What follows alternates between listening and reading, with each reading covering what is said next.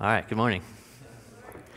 All right, so have any of you noticed how in the last decade or so, superhero films have kind of like taken over that industry? Growing up, I actually was a comic book fan. I collected the books, I watched the cartoons. The 90s were great for that. I had the action figures, and I watched the movies, whether it was the Batman movie with Michael Keaton or the Spider-Man movies with Tobey Maguire. Were they cheesy? Yes. Did I love them anyways? Yes. But in 2008, Marvel Studios came out with their first movie, Iron Man, and that totally changed the public perception. So that movie was different. It wasn't as cheesy, and it was a huge success. And so all of a sudden, these heroes and these books aren't just for kids or nerds anymore, but they're wildly popular with people of all ages. And so now, over 10 years later, there are these massive genre where we have these films, right? And these shows, and it feels like every couple months there's just something new getting pumped out in this genre of superheroes. And so even if you're not a fan yourselves, the dollars have proven that people love their heroes. But it also raises the question, what makes someone a hero? And it begs the question too, what do you look to be yours? Like, what do heroes look like to you? Where or in who would you trust your life? And as more and more of these movies come out, we find that there's like almost a limitless variety of these heroes with different powers and different stories. But one thing they all share in common is the significance of their origin. So each hero's origins are significant because they tell us something about the person behind the mask or in the suit. And so some of their origins also give us the origin of the protagonist. For others, this origin sets up what their greatest challenge will be. Maybe it even reveals their weakness. But regardless, origin stories are important. And so this morning, I want to look at a character who's often put into a similar category and called a hero, someone endowed with superhuman strength, who accomplishes legendary feats and who's uniquely set apart by God. So this morning I want to look at the character of Samson, and specifically I want to look at his origins and the beginnings of his story. So this morning we're going to look at Judges chapter 13 and 14, and together I hope that we can find what kind of hero he will be, and if he's the kind of hero that we're looking for. So with that, I'll read again. We'll dive in beginning in chapter 13, we'll just read verse 1. It says, "And the people of Israel again did what was evil in the sight of the Lord. So the Lord gave them into the hands of the Philistines for 40 years. All right, so we'll stop here for a moment because here's our setting and here's the backdrop for our hero. Israel again did what was evil in the sight of the Lord. And so God gives them into the hands of their enemies for 40 years. So if you've been with us in the book of Judges so far, there's been this pattern that's been formed and fleshed out of God's people rejecting him and his ways to turn to the ways of the world around them. And those choices always lead them into idolatry and immorality and rebellion. And always God allows the consequences of their choices to come in full. And so the pattern goes, the people rebel, are given over to their enemies. They cry out for rescue. God raises up a redeemer or a judge. God empowers them to victory, and an age of peace follows. But with each of these cycles of times of rest and peace and prosperity, they conclude because of the people's propensity to go back to what was right in their own eyes. And every time they do that, every time they go back to what was right in their own eyes, we find out that it ends up being evil in the sight of the Lord. And so as I was writing the sermon this week, I stopped here and asked myself, man, why is our definition of good and evil so different from God's? Like, why is it that we can't seem to get this one right? But this is where Samson's story begins. Here with the people in the hands of their enemies because they chose them over God again. And I think here we have to pause to ask ourselves a question as we look at our own stories as individuals, but also as a people. Like, whose eyes do we use to judge our lives? Whose eyes do we use to judge our lives? In other words, whose judgment do you lean on for what is good and what is right? Whose voice do you listen to when determining how you live and speak? And for Israel during the time of the judges, they saw the lives of the Canaanite people and determined that their ways were better than God's. And regularly in the book, we will hear that what they judged based upon what was seemed good to them was never good to God. And the consequences often affected an entire generation. And so today, what is the metric for what is right and wrong for you? Is it God's word, his wisdom, and his spirit living, moving, speaking to you? Or is it someone like me who stands on a stage? Or is it some political party or whoever currently represents that platform? Is it some tradition, be it family or community? Who or what defines good and evil for you? And as a note, if it's me, that's bad. Israel, during the time of the judges, chose their own eyes and their own experiences to be their judge, despite God's work and words to his people. And often I fear that the church, we fall prey to the same temptations. It's a challenge each time I prepare to speak. And it's scary for me to think that every time I'm up here, I could be misinterpreting a passage or mislead a congregation if what I present comes from my own mind instead of God's Spirit. And so I take that responsibility seriously, but if I'm honest, in my day-to-day, I don't think I'm so careful. And it's easy to judge based upon my own experiences. It's easy to reach and react based upon how I feel. And I'm hoping that some of you can relate, and I'm not alone in that. But listen, I often live by what I see to be right in my own eyes. Yet that regularly gets me in trouble. And I often end up crying out to God for wisdom or for his aid, that he would rescue me just like Israel in these times. And he often is faithful, but there might still be some consequences in the meantime. But I'm thankful that we have a God who is faithful to his promises and his people and who answers our prayers. But what's even scarier to me than the times that I do what's right in my own eyes is the times when I'm doing it without even realizing what I've done. And in fact, according to this first verse in our text this morning, some of us can do that for 40 years, none the wiser. Could that be you this morning? Could that be us today? So ask yourself, whose eyes are we using to judge ourselves? What or who defines good and evil for you?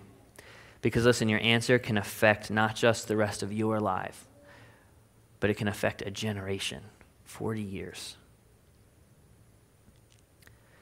But the good news, again, is that we have a God who is faithful to his promises and his people. And he's a rescuer who uses people, even imperfect people, for salvation.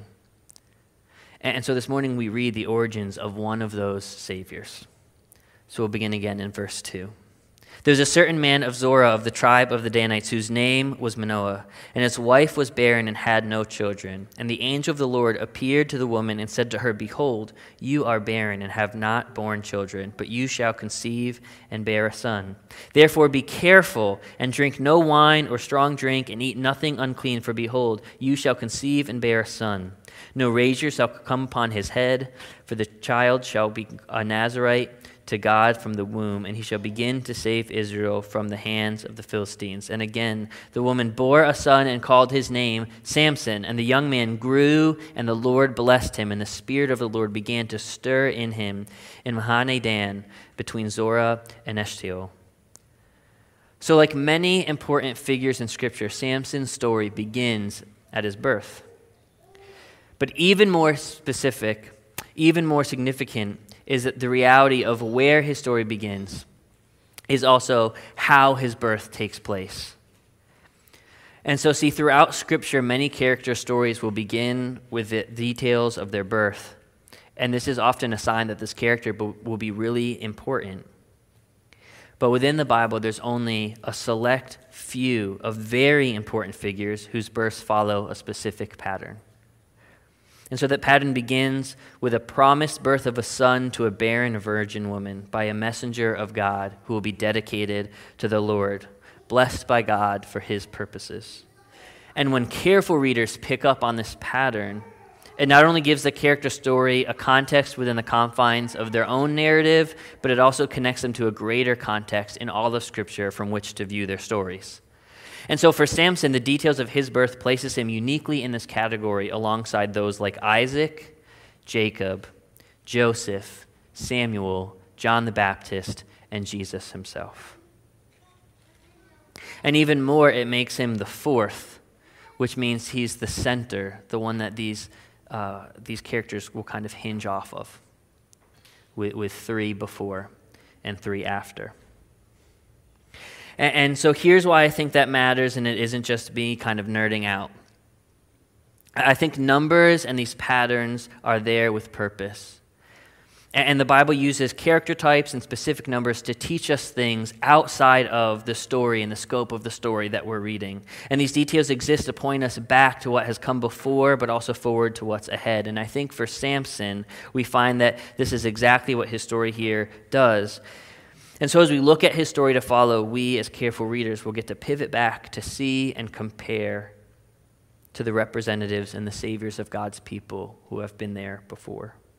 But also we get to look forward to see if he's the future, if he's the kind of hero we should hope for, or if we'll still be longing for someone else. And so another important aspect of these birth narratives is their reminder of the promised son who we're told of all the way back in Genesis chapter 3. So every time Scripture brings up a son who's promised or prophesied, the question that we ask is, will this be the one, the capital T, the son of promise? But either way, all these characters in this category, like all of them, Samson's life begins with this immense amount of hope and an expectation for some salvation. Every character in this pattern is prophesied, and there's a promise of salvation. Will this be the son of promise? And right here, I think, is another place where we can stop and we can reflect on our own lives, and we can ask ourselves this question: where do we place our faith? Do we trust in the promises of God, or do we seek to fulfill them in other places? What Savior do we put our faith in? And so, if you read the rest of this chapter, chapter 13, something else that you can see is a contrast between Samson's mother and his dad. Because she hears this message of good news, and she chooses to immediately share it with others. And she recognizes that it's from God, and she's eager to obey. But her husband, on the other hand, seeks to see for himself, and he asks for more. And when he finally believes that this message is true, he doesn't seek to honor God, but he desires explicitly to honor the messenger. You can see that in verse 17. And so again, where is your faith this morning? Is it in the message or the messenger? Is it in the promise, or is it in the promise keeper? Like the question we asked ourselves before, it's easy to put our trust in wrong places. But just like walking on thin ice, trust in the wrong places will fail you, no matter how strong the faith. So where is your trust this morning? Is it in the law of God? Is it in the messages of God, or rightly in Him? Our faith needs to be in God alone, who is the author of the word, the one who sends the messenger, the one who makes and keeps those promises to us. Where is your faith this morning? It's easy to get this wrong. And I've met so many who have misplaced their faith and have been let down by false expectations and have been broken by the consequences. Don't let that be you.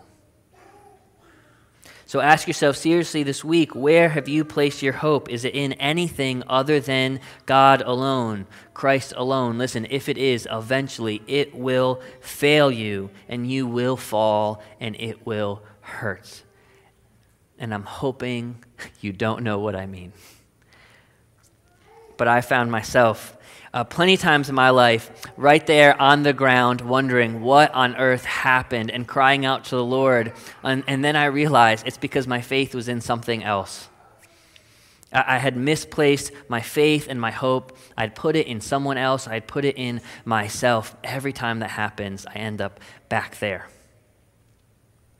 Is your faith in the promise, the messenger, or the author of both? Our faith belongs in God alone, the only one who will never fail. And so that's chapter 13, the prophecy and the birth of this promised Savior, and all this hope that comes along with this promise of salvation, this one who would bring the salvation. And from here we continue into the adult life of this man who God blessed and moved in and committed himself to. And so we start in chapter 14. It says this: Samson went down to Timnah, and at Timnah he saw one of the daughters of the Philistines. Then he came up and told his father and mother, I saw one of the daughters of the Philistines at Timnah. Now get her for me as a wife.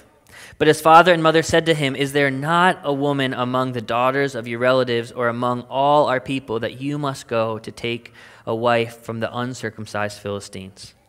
But Samson said to his father, Get her for me, for she is right in my own eyes. His father and mother did not know that this was from the Lord, for he was seeking an opportunity against the Philistines. At that time, the Philistines ruled over Israel. All right, so listen, we're not off to a good start.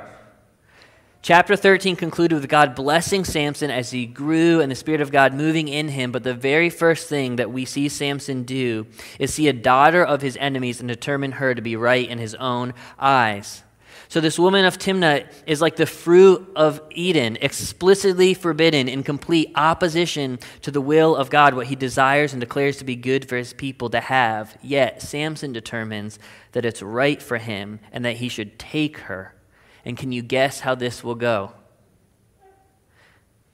Listen to what God says regarding the Canaanite people of the Philistines back in Deuteronomy 7, chapter 3 through 4, or verse 3 through 4. He says, You shall not intermarry with them, giving your daughters to their sons or taking their daughters for your sons, for they will turn you away. They will turn your sons away from following me to serve other gods. And the anger of the Lord would be kindled against you, and he would destroy you quickly. So listen, this is basically the same warning from the garden. Stay away. Don't take. Not good. Bad consequences. And yet, here Samson is, declaring and determining it to be good in his own sight, and taking what he was explicitly told was his enemy.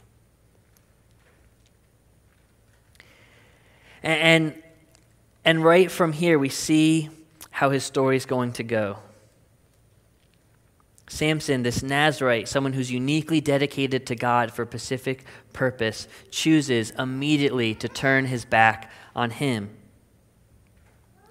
And he consistently and completely disregards the parameters of his vow, as we'll see as we move forward. So instead of staying away from God's enemies, he marries them, which, as a quick note, is the exact opposite of being free from them. And so here's what he does next, verse 5. Then Samson went down with his father and mother to Timnah, and they came to the vineyards of Timnah. And behold, a young lion came towards him roaring. Then the Spirit of the Lord rushed upon him, and although he had nothing in his hands, he tore the lion in pieces as one tears a young goat. But he did not tell his father or his mother what he had done. Then he went down and talked with the woman, and she was right in Samson's eyes. Okay, pop quiz. What grows in vineyards? Grapes. All right? So what do you do when spending times in vineyards? You eat grapes. Maybe you drink some juice or wine. So, right off the bat, Samson breaks his vow. He disregards God's command against the Philistines, and then he breaks his vow, hanging out in a vineyard with his family. And at the same time, a young lion attacks him, and the Spirit of God rushes upon him, and he's able to tear a lion piece to piece with his bare hands. I honestly Googled to see if I could find the tensile strength of lion skin this week. Interestingly enough, there's not much literature on the subject. I have not torn an animal limb from limb, but I have torn a piece of jerky, which sometimes can take work. So I can only imagine how strong the Lord made him to pull apart this lion. But as easy as it is to get distracted by God giving someone superhuman strength, the significant detail and what we should focus on is actually the fact that immediately after Samson breaks his vow to God, God radically shows up for his end of the bargain. And so here's what I mean. Despite Samson's disobedience, God remained faithful. And even though it's clear that the characters in the story don't even realize that God's presence is there, he works and moves all the same. And so for us this morning, I think we should find comfort in that God remains faithful even in the times when we are not. God remains faithful even when we are not. And we can see this again if you look back at a small detail in verse 4 of chapter 14. He says, his father and mother did not know that it was from the Lord, for he was seeking an opportunity against the Philistines. So in verse 4, we find that although it was explicitly against God's command to give or take a spouse from the Canaanites, God would use this as an opportunity against his enemies, even if those involved had no idea that God was working. And here in verse 6, even though Samson is somewhere he didn't belong, breaking his vow, God is unwilling to forfeit his promise that he made to use this man, and so he works behind the scenes. And so for us this morning, listen, God is at work even when we don't see it. Even in our disobedience and our disregard, God always makes good on his promises. He remains faithful even when we are not. And this is why he's worthy of our worship and our affection, because he loves us even when we are unlovable. And he's committed to us even when we fall short. When God makes promises, he keeps them, and his promises are good. So again, where are you putting your faith this morning? If it's in anything but God, it's going to fail you. And if you're scared this morning or you're skeptical of putting your faith in God, know this. He will always hold up his end. He will remain faithful, even when you are not, always. And so as we continue to read through this chapter, we see again and again our hopes of Samson being a hero falling short. In verse 8 through 9, we see him break his vow again by returning to the scene of that epic battle. And he comes to the body of this lion. And in that lion, there's this nest that bees had made with honey. And instead of finding that dead lion and the honey within dirty or disgusting, he reaches in and he scoops it out to eat it while he travels. It's kind of gross to me. And then he comes home to his mother and father. And like Eve with the fruit from the forbidden tree, he gives to them this unclean food so that they would eat, becoming unclean as well. And so here, the hero in the story doesn't even think to protect his own family, but instead he gives them that which defiles them. And so what kind of hero, what kind of savior is that? In verse 10 through 19, we begin to see the consequences of Samson's total disregard for what God had said and how poorly his eyes have served him as the judge of what's good and what's evil. As Samson celebrates, he's at this wedding feast with his new Philistine family, and he asks them what I think is a terrible riddle, and he makes a bet that they can't solve it within the week. And in this story, the wickedness of that new family is revealed as they threaten their own family, Samson's new wife, if she doesn't find out the answer for them. And in her fear, she betrays her new husband. And so then in Samson's rage, he kills 30 men in a Philistine town and steals their spoils to pay off the debt that his bet cost him. And in his anger, he leaves his new wife and he goes back to his father's house. And then finally in verse 20, the chapter ends with the clear moral confusion of everything that's going on, devolving even further as his wife is given to someone else who also happened to be his best man. And so this is Samson's origin. From his birth, Samson is set up to be this epic hero for his people. God committed himself to Samson before he was even conceived and promised to be with him and blessed him and moved in him and even gave him supernatural strength to be the savior for his people. But instead of trusting in God and following after what God said was good, Samson puts his faith in himself and sought after the things that looked good to him. And listen, it never worked out well. Despite God's clear purposes for his life, Samson thought he knew better and determined to follow his own selfish path.